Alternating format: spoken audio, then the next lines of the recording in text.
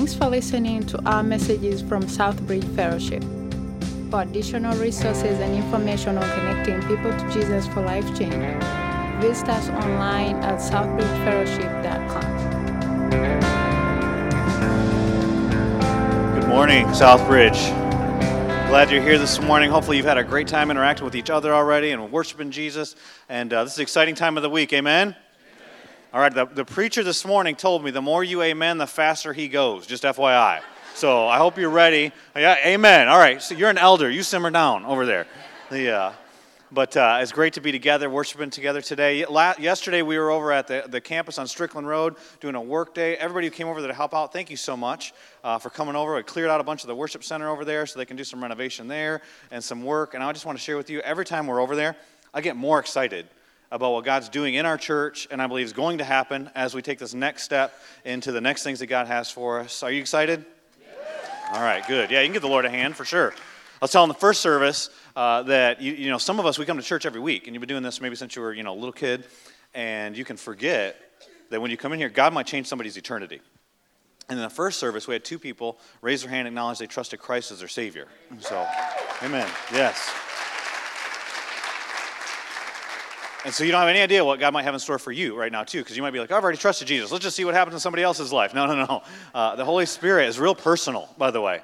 And so you may pray for some of those that are around you, and you're going to hear, if you're a guest today, you're going to hear at the end of the service about a little card for you to fill out and take it out to the orange tent. That's in there. Also, if you fill out that card, we make a donation to a ministry called Women at Risk International that rescues people out of human trafficking, so you have an opportunity to make a difference today. If you're a guest, you fill that card out, take it out to the tent. That'd be awesome. But I want to introduce you to, I'm looking forward to preaching next week, but today I'm excited for you.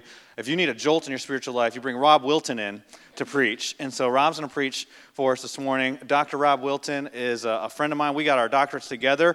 He helped me have fun in the process. I made sure he got his homework done. That's kind of how that worked.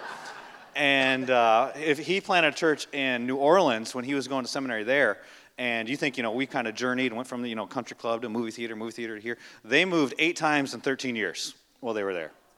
And God still chased them down as they were moving around the city. 13 times. Oh, 13 times in 8 years. I messed that up. It's even worse. And so we count all of them. Okay. But Rob, his family's here, so he's got some of his crew over here. I don't know if McCall's in the children's ministry, but he's got his boys over here. His lovely wife, Annabeth, is here with us. And this is one of the great things about Rob's life. He's one of those unique birds that didn't learn how hard it is to plant a church the first time. He's doing it again.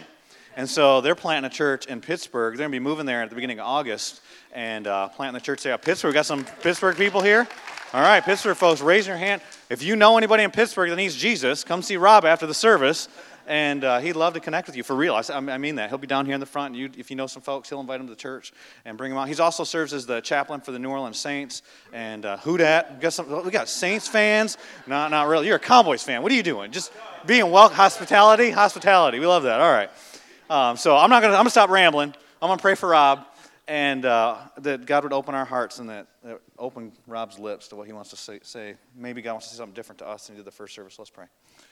Father God, thank you so much for Rob being able to be with us today. I pray for his church, Vintage Church in Pittsburgh, that isn't meeting yet. But God, that you'd be paving the waves. You'd be tilling soil of hearts that are there in that city, people that would never have dreamed of going to church. I pray they come walking through the doors of that church. And I pray for Christians that are disenfranchised or de-churched or angry at the church or trying to do their own thing and be spiritual without the church. And God, I pray you draw them back into obedience to you. That you draw them to yourself and that you might use this church. And I pray for Rob this morning as he preaches to us. I pray you'd open our hearts and our minds and that you might speak a word in a way different than you ever have before, maybe a truth that we already know or maybe something we've never thought of with you. Will you take us to the next level in our spiritual journey, those of us who know you and those who don't know you? I pray that you'd save more people. In Jesus' name I pray. Amen. Well, let's open up our Bibles together to John chapter 6. John chapter 6.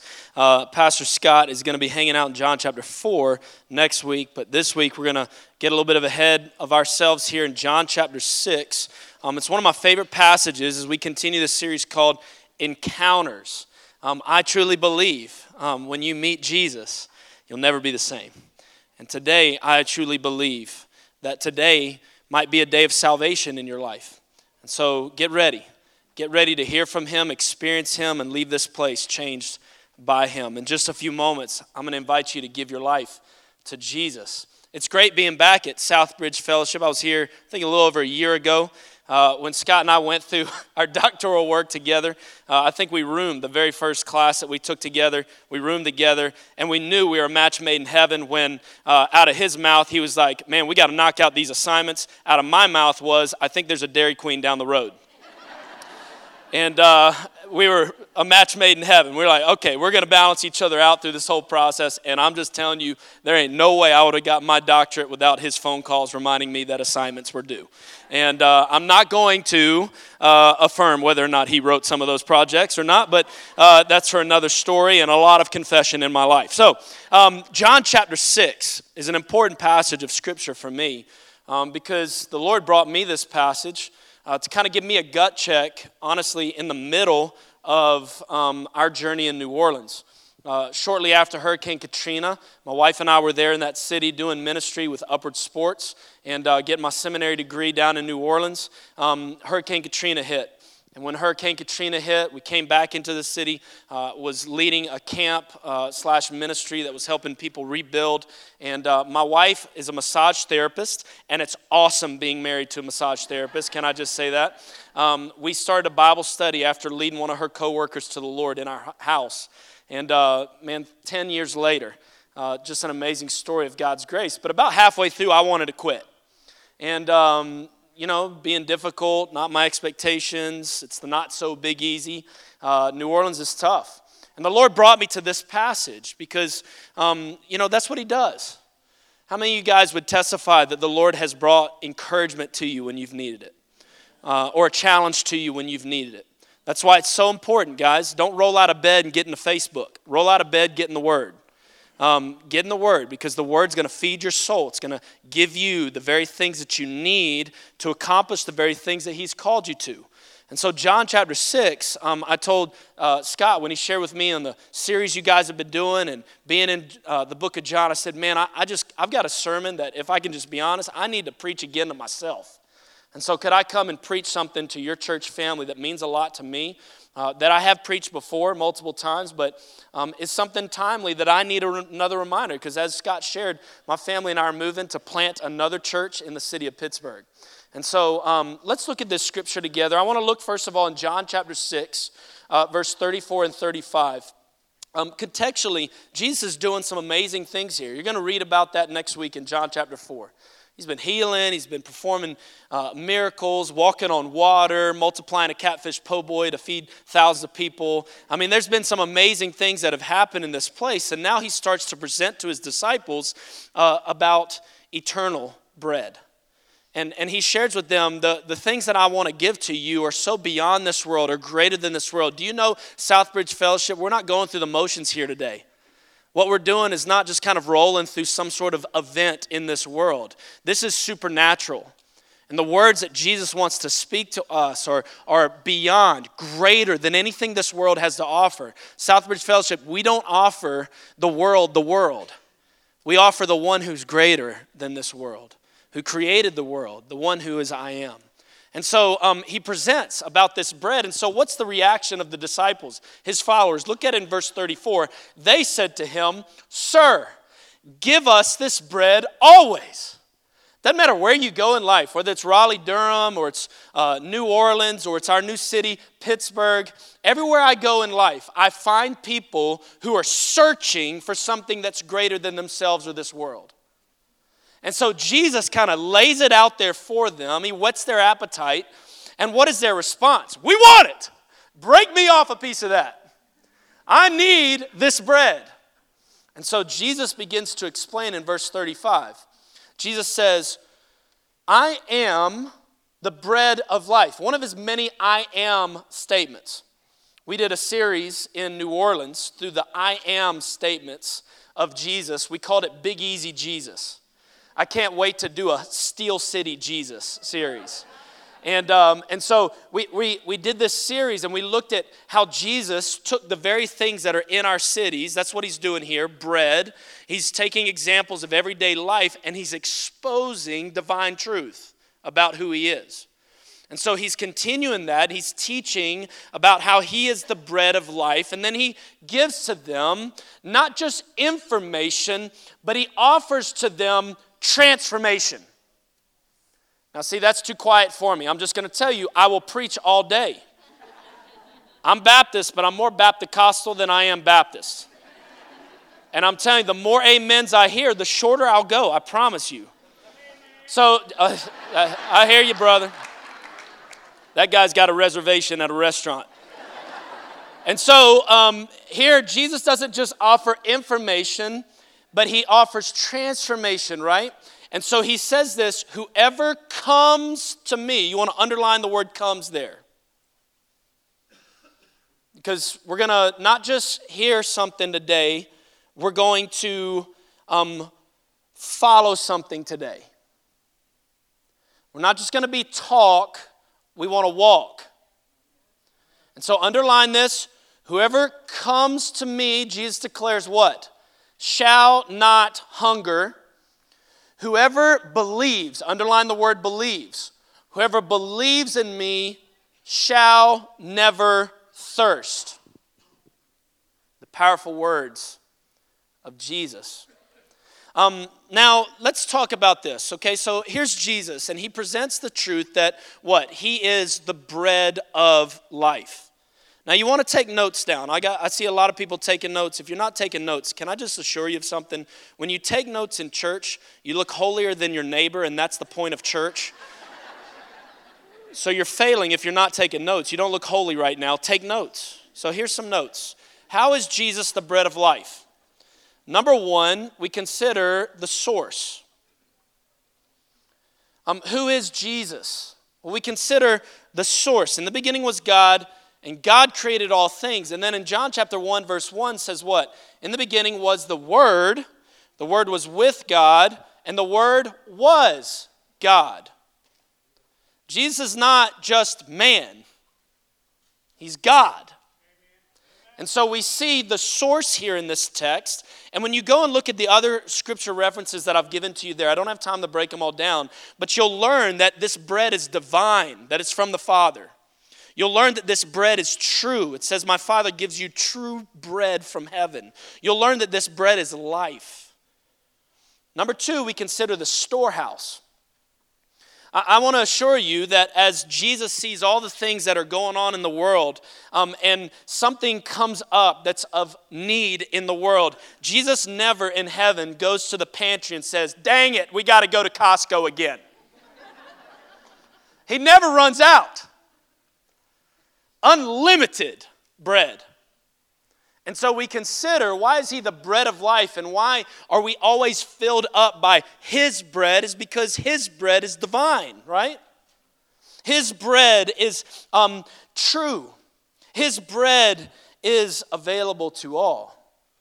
Number three, we consider that Jesus is the Savior. How is he the bread of life? He is the Savior. We know in John 1:14, the Word became flesh, dwelt among us, and we have seen his glory, glory as of the only Son from the Father, full of grace and truth. So we know that this Savior, this Jesus who came, who lived, who died, who defeated sin, death, and hell, offers to all who would come to him and who would believe in him eternal life. Here's how Jesus kind of wraps up his explanation of the truth that he is the bread of life. Look with me in John chapter 6, verse 53. He shares with his disciples not just remember this information, but he's now sharing them the opportunity for transformation. And so what he does is he kind of concludes everything that he's been talking about in regards to the truth that he's the bread of life. And he says this, so Jesus said to them, truly, truly, I say to you, unless you eat the flesh of the Son of Man and drink his blood, you have no life in you. Whoever feeds on my flesh and drinks my blood has eternal life, and I will raise him up on the last day. For my flesh is true food, and my blood is true drink. Whoever feeds on my flesh and drinks my blood abides in me, and I in him. As the living Father sent me, and I live because of the Father, so whoever feeds on me, he also will live because of me. This is the bread that came down from heaven. Not like the bread the fathers ate and died. Whoever feeds on this bread will live forever. Jesus said these things in the synagogue as he taught at Capernaum. So this encounter, I've entitled our message today this: Are you sure you want him? We got to go last night with the Lair family and see y'all's new campus. And I think what's happened here between Covenant and Southbridge and the miracle of God, the partnership for no one's kingdom except God's kingdom, is so exciting. And I truly believe the best is yet to come for this church family. But do y'all understand that God has not blessed this partnership and this next season for this church just for any odd reason? I believe that although it looks exciting and you're about to go and there's going to be a property, no more set up, tear down, and the school's been so gracious and hospitable to be an amazing part of the kingdom of God here, this is not going to be easy. And God's going to be looking at you and calling to you to go to another level. He's going to be calling you not just to go and fix a property on a Saturday so that you can have a more comfortable seat and a better parking spot. No, he's calling you because what he's building is not some sort of, country club. He's building a hospital. And he's building a lighthouse. And so there's going to be gut checks. Life is filled with are you sure moments, aren't there? I mean, just about every day for breakfast. I'll just be honest, during the first service, there was a breakfast biscuit right there. And the whole time I was preaching, are you sure you, Rob, going to go and eat that biscuit while you preach? Because I was hungry and I saw the biscuit. We got decisions to make at restaurants. We got decisions in relationships. We got big decisions. My family has been in a big are you sure moment over the last really 2 years. Right as I wrapped up my doctorate, our church at the time was about 8 years old. We had finally merged with another church in town, similar to what's happening here. And we had inherited their property. They had a building, no people. We had people, no building. We said, let's marry each other. The rest is history. So we had some fun together. And so shortly after my doctorate, completing that graduation, we also opened up our new building after all of our renovations. And I'm just telling you, Scott shared with you, we moved 13 times in 8 years. I mean, this felt good. And as I got up to preach on the truth that Jesus will build his church, I got up, and most pastors in this moment, I'm not trying to be prophetic to Scott. Remember, we're different birds. Don't worry about it. This is not prophetically unless Jesus calls them or whatever else. But for me, I stood up. And as I stood up to preach this message in the building, it's all finished, all that. Most pastors have been like, yes, you've arrived. Yes, we could chill. It's time to go. I said, uh-oh. And I want you to know, I know with all my heart, the Lord told me in that moment, the first sermon I preached when we opened that building, the Lord told me, you're finished here. And in my heart, I'm sitting here like, what? I mean, come on. Like, I got an eye twitch thing because, we moved 13 times in 8 years. Can I at least enjoy this? I mean, did you not see the green room, God? I'd love to have a green room just for a month. And God said, no, you're going to go. And so we went off on vacation. It took me 2 months to get up the guts to even share with my wife. And I said, this is what's happening, stirring in my heart. Went back, processed with our pastoral team. And so at first we thought, okay, maybe it's the Lord's calling me. Because I like building things. I like expanding things. I don't like finishing anything. And so the play that they needed to run in New Orleans, it was starting to look too good. And so typically in those situations, I mess up just so I have something else to do. And they need to run a play of health and steadiness and faithfulness. And I'm a builder. I like going into new. So we started to say, okay, well, what about another campus in our city? And so we started to look at some opportunities. Door closed, door closed, door closed, door closed. And then we started to pray some more, and an opportunity came for me to be a pastor of a more traditional church downtown Orlando, Florida. At first I said no. But then we started to do some things and pray through some things, and they came back at me again. And so we started to pray. This church, downtown Orlando, Florida, owns $50 million worth of property downtown. The church had dwindled down, and they invited me to come and basically replant the church. And so we started to go through the whole process, and I was voted in unanimously as their next pastor. The plan was in that fall that I was going to finish up one more Saint season, and then our family was going to move in January, and I was going to help our church transition in New Orleans, and their pastor who was there was going to help. And I just want you to know that after I was voted in unanimously, after 2 weeks, Slim Shady showed up. They decided that I was more of a threat to their world. And I started to have more conversations about maintenance than mission.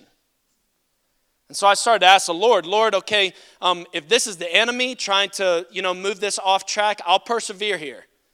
You've called me here, you've brought this, and so maybe I need to persevere. But the Lord began to reveal after some things happened and different things that actually that this assignment to Orlando was actually not about Orlando, it was about me being willing and open to take a leap of faith to follow God wherever He would call me to go. And as we began to unpack, and I talked with those leaders in that church, this is why I love Covenant so much. They decided that they wanted to be more about their kingdom than God's kingdom. And for me to continue moving forward in maintenance instead of mission, I was actually going to be disobedient to the call of God on my life. And I refused to wait 10 years in a country club. And so I took a red eye through the night. I was with the New Orleans Saints in California. I flew through the night, met with the team that hired me, handed in my resignation letter, and we moved on. I'm just telling you, it got dark. I was confused. My wife and I, we didn't know what to do, but then the Lord started to show up. Doesn't He always show up? And He started to bring things our way, and I shared with you, I'm Baptist, but I'm more Baptist than Baptist, but I work with the North American Mission Board. And they're strategically planting churches in 32 North American cities. And the president of NAM came to me and said, Rob, I'd like for you to pray about, since you were going to move and go to Orlando and see God works all these things. He said, since you were willing to go to a city like that, right now, of 32 cities, the city that ranks last for us is the city of Pittsburgh. And we would love for you to pray about going there.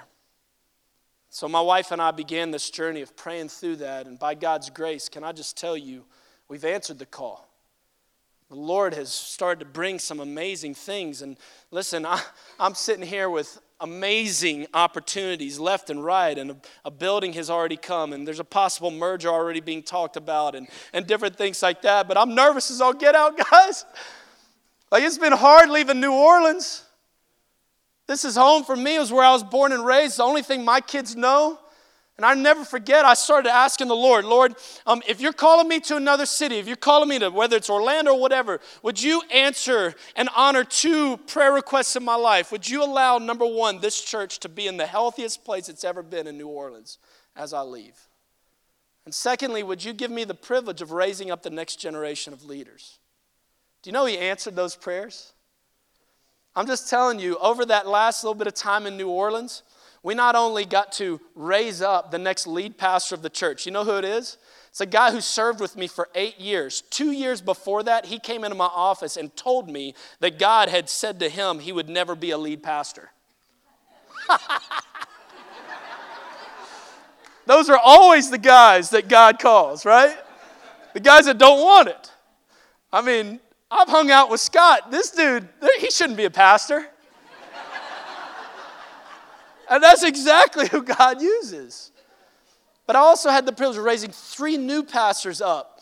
And my last Sunday in New Orleans, I got to preach in the morning on gospel multiplication. And everybody knew it was like our last Sunday. The place was packed.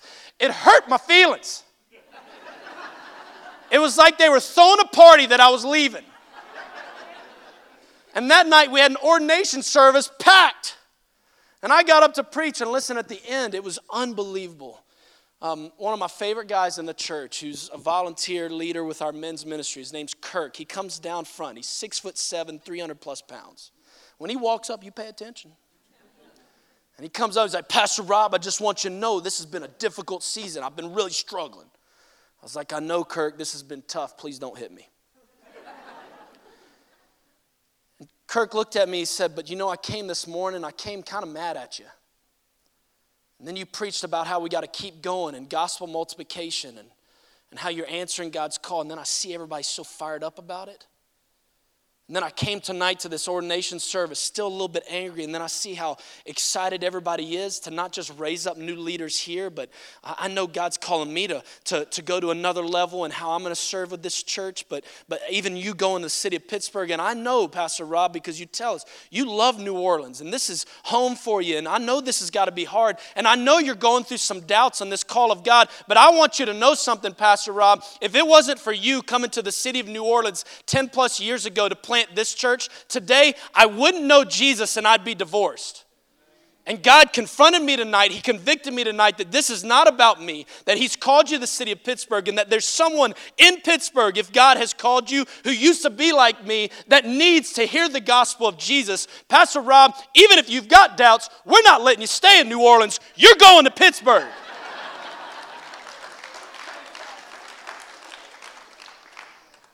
And I'm just telling you, not just because he's 6'7", 300 plus pounds, that I say, yes, sir.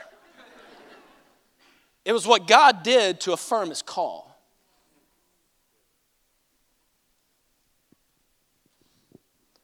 So let me ask you a question here today. Everybody, are you sure you want Him?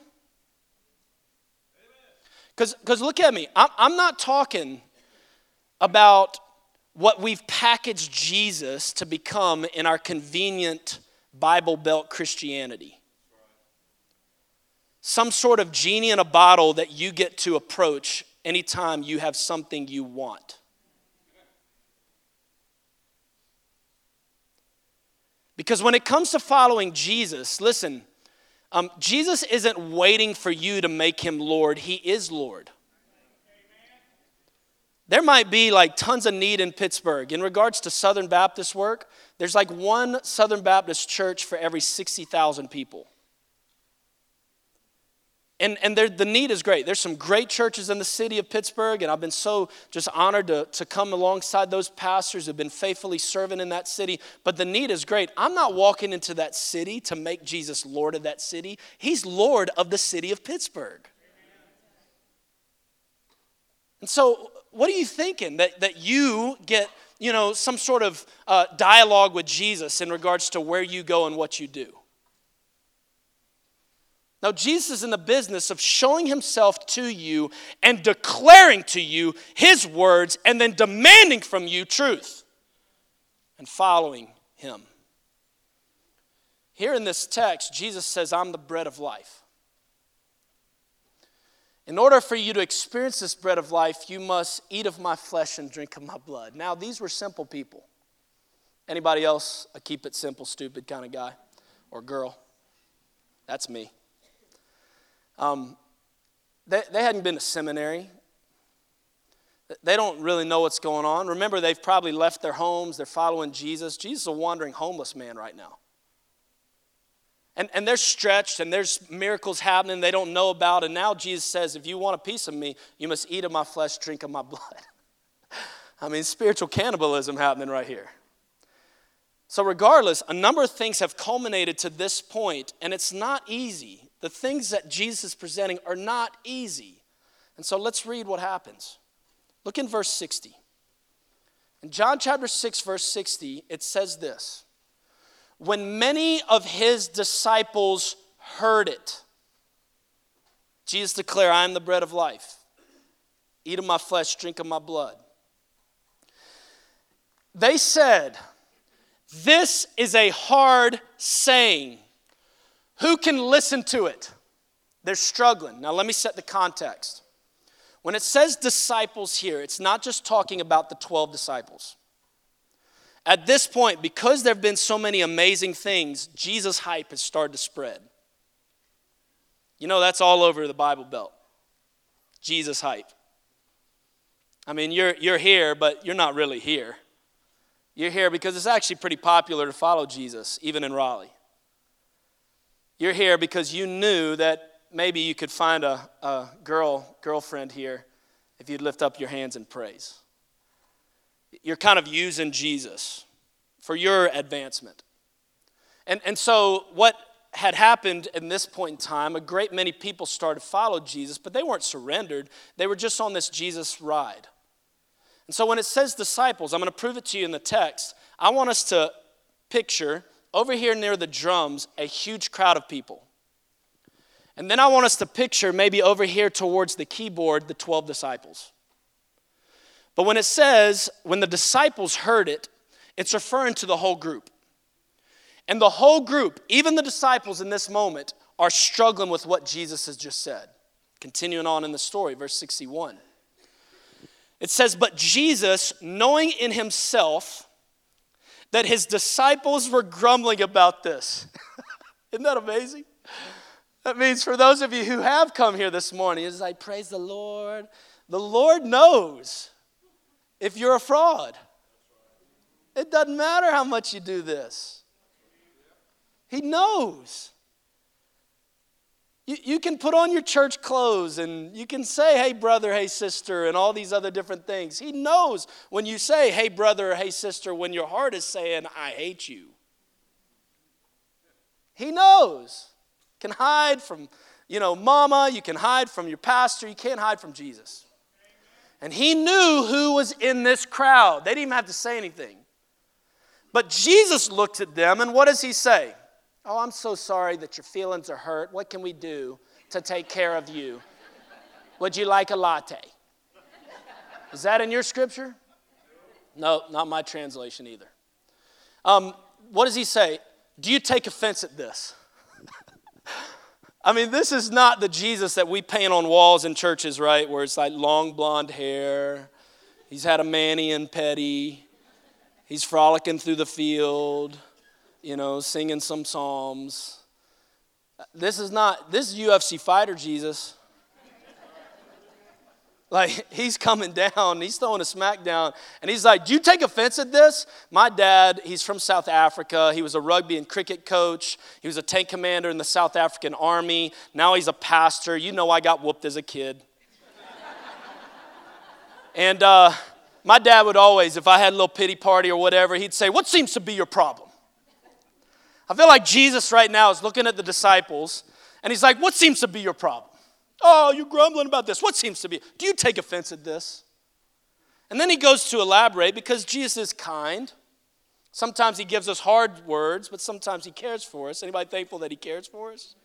So he starts to explain a little more. He doesn't just say, deal with it. And so he goes on, look at verse 62. He goes, then what if you were to see the Son of Man ascending to where he was before? He's prophesying. And then he begins to explain, listen, I know you're struggling with this, but the reason why you're struggling with this is because you're coming at me from a worldly perspective. You're trying to take my teachings and keep them in your box. I'm telling you that what I present to you is nothing like you've ever heard before. What I'm coming to do is greater than anything that you have access to at this point. And so he declares it is the Spirit who gives life. The flesh is no help at all. He says the words that I have spoken to you are of spirit and life. Southbridge Fellowship, we offer to the world not Southbridge Fellowship, not Pastor Scott. And may I submit to you that if that is the mission here, the mission is for the world to know Southbridge Fellowship more than Jesus, you're failing and shut it down. What this city needs, what this world needs is Jesus. Jesus shares spirit and life, and he declares his sovereignty over all that maybe are just in the crowd having fun with Jesus but aren't for him. He says in verse 64, there are some of you who do not believe. For Jesus knew from the beginning who those were who did not believe and who it was who would betray him. And he said, this is why in verse 65, I told you that no one can come to me unless it is granted him by the Father. And then something here happens that's surreal. And very quickly, guys, when we read Scripture, especially those of us who are good Christians, we kind of go into this passage right now and we're like, I can't believe they did that. I always try and discipline myself to say, no, I've been doing that. How many times because of a little bit of doubt, because I didn't understand everything that God was doing, because I was confused, because there was persecution, did I now walk away? It says here in this moment in verse 66, after this, many of his disciples turned back and no longer walked with him. And if I can just confess to you, especially in the United States of America, I really believe with all my heart that before we're going to really experience revival in our country, we're going to probably need to see more of a backdoor revival than a front door. Because I've just ministered for the last 13 years in the city of New Orleans, and in the city of New Orleans, you'll find a lot of people that don't want anything to do with Jesus. And it's not because of Jesus, it's because they met people who talked a good game about Jesus but didn't walk it. And Jesus is looking at everybody right now. He's looking at you and me, and he's commanding us to give him our all. You're either for Jesus or you're against him. There's no such thing as convenient Christianity. This life is not your own. This world is not your home. He is Lord. He is Savior. And so a great many people turned back and no longer walked with him. Now, if I can just keep it real, and this is pastoral confession time, and so let this just be my time. I got to get some things out. But in this moment right now, I'm freaking out. If the large crowd of disciples leave and there's only the 12, so let's just say it was 100 people. It was a lot more than that. But let's say it was 100 people. If 88 people in my congregation leave, and the only ones that I'm left with are the 12, I'm going to turn to the 12 and I'm going to get on my knees and I'm going to say, what can I do to keep you here? I mean, because I need you in my life. Do you want a latte? Can we figure out how to put massage things in your chairs while I'm preaching? Am I preaching loud enough, or do I need to tone it down a little bit? Do we need to get a little more charismatic, or do we need to be frozen chosen? What needs to happen right now? What needs to happen to keep you around me? Because I'm way more justified by your presence in my life than God's call. Remember, I'm talking about myself and my issues, not Pastor Scott. This is not about him. We all deal with this because we're in our flesh. But what does Jesus do? He turns to the 12. And does he give them a pass? Does he say, you've been the chairman of deacons forever, you get a pass? You gave the most money so that we could buy our new campus, you get a pass. Oh, you've been generationally part of this church. You're the pastor. You get a pass. No. He turns to the 12, and what does he say? Do you want to go away as well? Say what? Can you just imagine the disciples? They're like, no, wait. I've thrown down my nets. I followed you. Why am I getting confronted again? Jesus wants us to die daily. Every single day is an opportunity. And he never demands, just give me 4 days. He wants it all. There's no such thing as now it's my church time, now it's me time. He wants it all. Well, Jesus, that is yours. Don't mess with my car. Don't mess with my career. He wants it all. And so he turns to the 12, do you want to go away as well? And our boy Simon Peter answers. Any Simon Peter fans in the house? I love Simon Peter. What a loser. I can relate to losers. I mean, John's like so smart, wrote Revelation, almost perfect. Him and Scott will hang out in heaven. Me, I'm hanging out with Simon Peter. And me and Peter, we're going to be boys. I also, I'm just telling you, I love to eat, okay? My nickname's Fat Rob. I just love to throw down food. I've got an alter ego. His name's Travel Rob. He doesn't know how to stop eating. And so, I just love food. Scripturally, and I know some of you are like, I don't know about this, but I'm just telling you, in Scripture, I believe Peter was a heavy fella. You want me to tell you how I know that? When the tomb was empty, it says in the text that the disciples ran to the tomb. It said that Peter took off first, but John beat him there. I don't know why I said that. Let's go back to Simon Peter, my boy. Simon Peter answers God, and he answers Jesus, and of everything that he messes up with, here he gets it right. That gives me hope. Gives me hope, because God's in the business of doing for us what we cannot do for ourselves. I don't know if your life's been a testimony of that God's used you despite you. And here Simon Peter rises up and he answers the Lord. Look what he says, verse 68, as we start to close. Simon Peter answered him, Lord, to whom shall we go? You have the words of eternal life, and we have believed and have come to know that you are the Holy One of God. Listen, when I've heard some preachers preach this text, this is the time that they get their preacher voice going. And they say that Peter came to this moment and he looked at Jesus. And he looked at Jesus with the confidence in his heart. And he looked at him and he said, Lord, to whom shall we go? I don't see it that way. I'm not calling those pastors heretics, but that's not how I see it. Peter, number one, does he get much right? This is Peter. Let's set the stage. The great many disciples are where? Gone. Peer pressure is not just for middle schoolers. Some of you, my sweet saints, who are 65, 66, you're following, unfortunately, an American trend with your retirement years right now. And you're deciding to indulge more in your kingdom right now than his. Peer pressure's all the time at any moment. The large crowd leaves Jesus. Peter's probably stretched right now. He's like, I don't know, there's like my best friend growing up. He's gone. Like she's gone? Can you picture it? And as they're going, he's sitting here like, well, Jesus ain't going to be talking to us. And then Jesus turns to Peter and the 12. He says, you want to go away as well?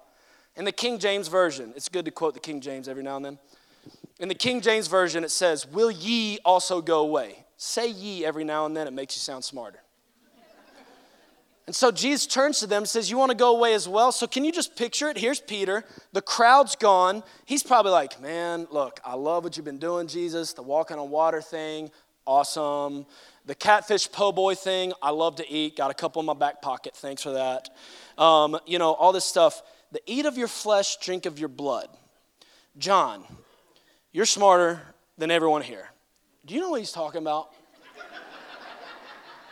John, you don't know what he's talking about? There ain't no way I got a chance to figure this out. So right now, Peter's confused. He's struggling. He's stretched. It's not so clean cut. It's not so put together. He doesn't know where he's going next. All that kind of stuff. Anyone in the house confused? Anyone else a little bit would confess they've got doubt? Man, they're struggling. They don't know what's going on. They've gone through some persecution. And then Peter responds. And here's what's so phenomenal about this text. Look at me. He responds with the very thing that Jesus commanded him to respond with. He doesn't respond with religion and a bunch of, look what I'll do for you, God, all this kind of stuff. He responds in faith. For the gospel is not you can and you will. The gospel is you can't, but Jesus did. And because Jesus did, now you can. And so Jesus had told them earlier to do what? Come and believe. Look in the text.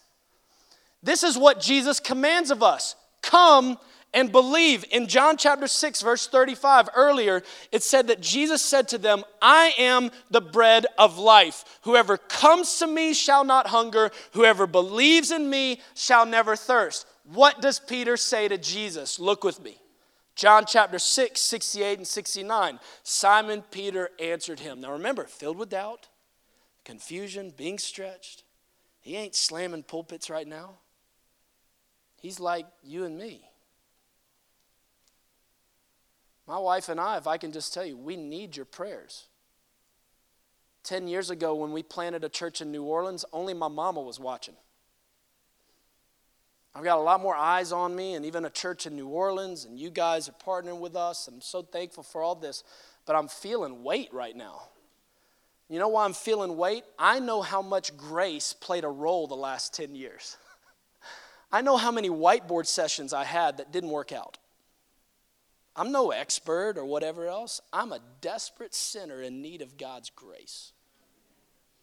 And I just pray he shows up for us in Pittsburgh like he did in New Orleans. And I'm thankful that I get to plant, I get to water, but God gives the growth. And here in this moment, Peter responds in faith. The only thing I offer Pittsburgh is my faith in Jesus. Simon Peter answered him, Lord, to whom shall we go? You have the words of eternal life. And there it is. He's responding with what Jesus told him to respond with. We have believed. Everybody say believed. And we have come. Everybody say come. To know that you are the Holy One of God. Are you sure you want him? Every head bowed and every eye closed as we close today. Are you sure you want him? I want to be very direct in this invitation time. There's going to be other invitations, and God's invitation is always. But in this moment right now, I want to pray for salvation in someone's life. And I want to believe in this moment, much like we had two pray to receive Christ this morning as their Lord and Savior. I've got to believe that there's someone here today, that today is a day of salvation. So will you give your life to Jesus? Will you give your life to Jesus? He came, he lived, he died, he defeated sin, death, and hell, and he offers to all who would eat of his flesh, drink of his blood, eternal life. God's word says if you confess with your mouth Jesus is Lord, believe in your heart that God raised him from the dead, you will be saved. Stop buying the lie. You got to fix yourself and then come to Jesus. No, you come and believe just as you are. When I think about this scripture here, I think about the crowd that missed out. Don't miss out. For if you would say yes to Jesus, the life that he's going to bring you to is a life that's greater than this world. And he wants to do abundantly more than you could ever ask, think, or imagine. He wants to transform the generations that are after you and your family. He wants to use you all over this city and to the ends of the earth, to Madagascar and back. So if you're here today and you'd say, Pastor Rob, for the first time in my life right now, the Lord has spoken to me, and I place my faith and trust in him. I give my life to Jesus boldly, with every head bowed, every eye closed. Boldly lift up your hand. Come on. Give your life to Jesus. Praise the Lord. Praise the Lord. Come on. Anybody else? Praise the Lord. I've seen 3 hands right now. Keep those hands up if you've raised them. Praise the Lord. 4 hands, 5 hands. Praise the Lord. Anybody else? Come on. Praise the Lord. I love you, buddy. Anybody else? Praise the Lord. I see you, my friend in the middle. Salvation is here, church. Praise the Lord. Praise the Lord. You can put your hands down. Everybody look at me. One of our pastors is going to come up and share with you next steps at the end of our gathering. Listen, Satan wants to squash what's happened in some of your lives, especially those of you who've given your life to Christ. Reach out to someone in this faith community. I think Southbridge Fellowship is one of the greatest churches in all the world. And I love your pastor. I love this team, and I'm so excited about what God's doing. Join the party.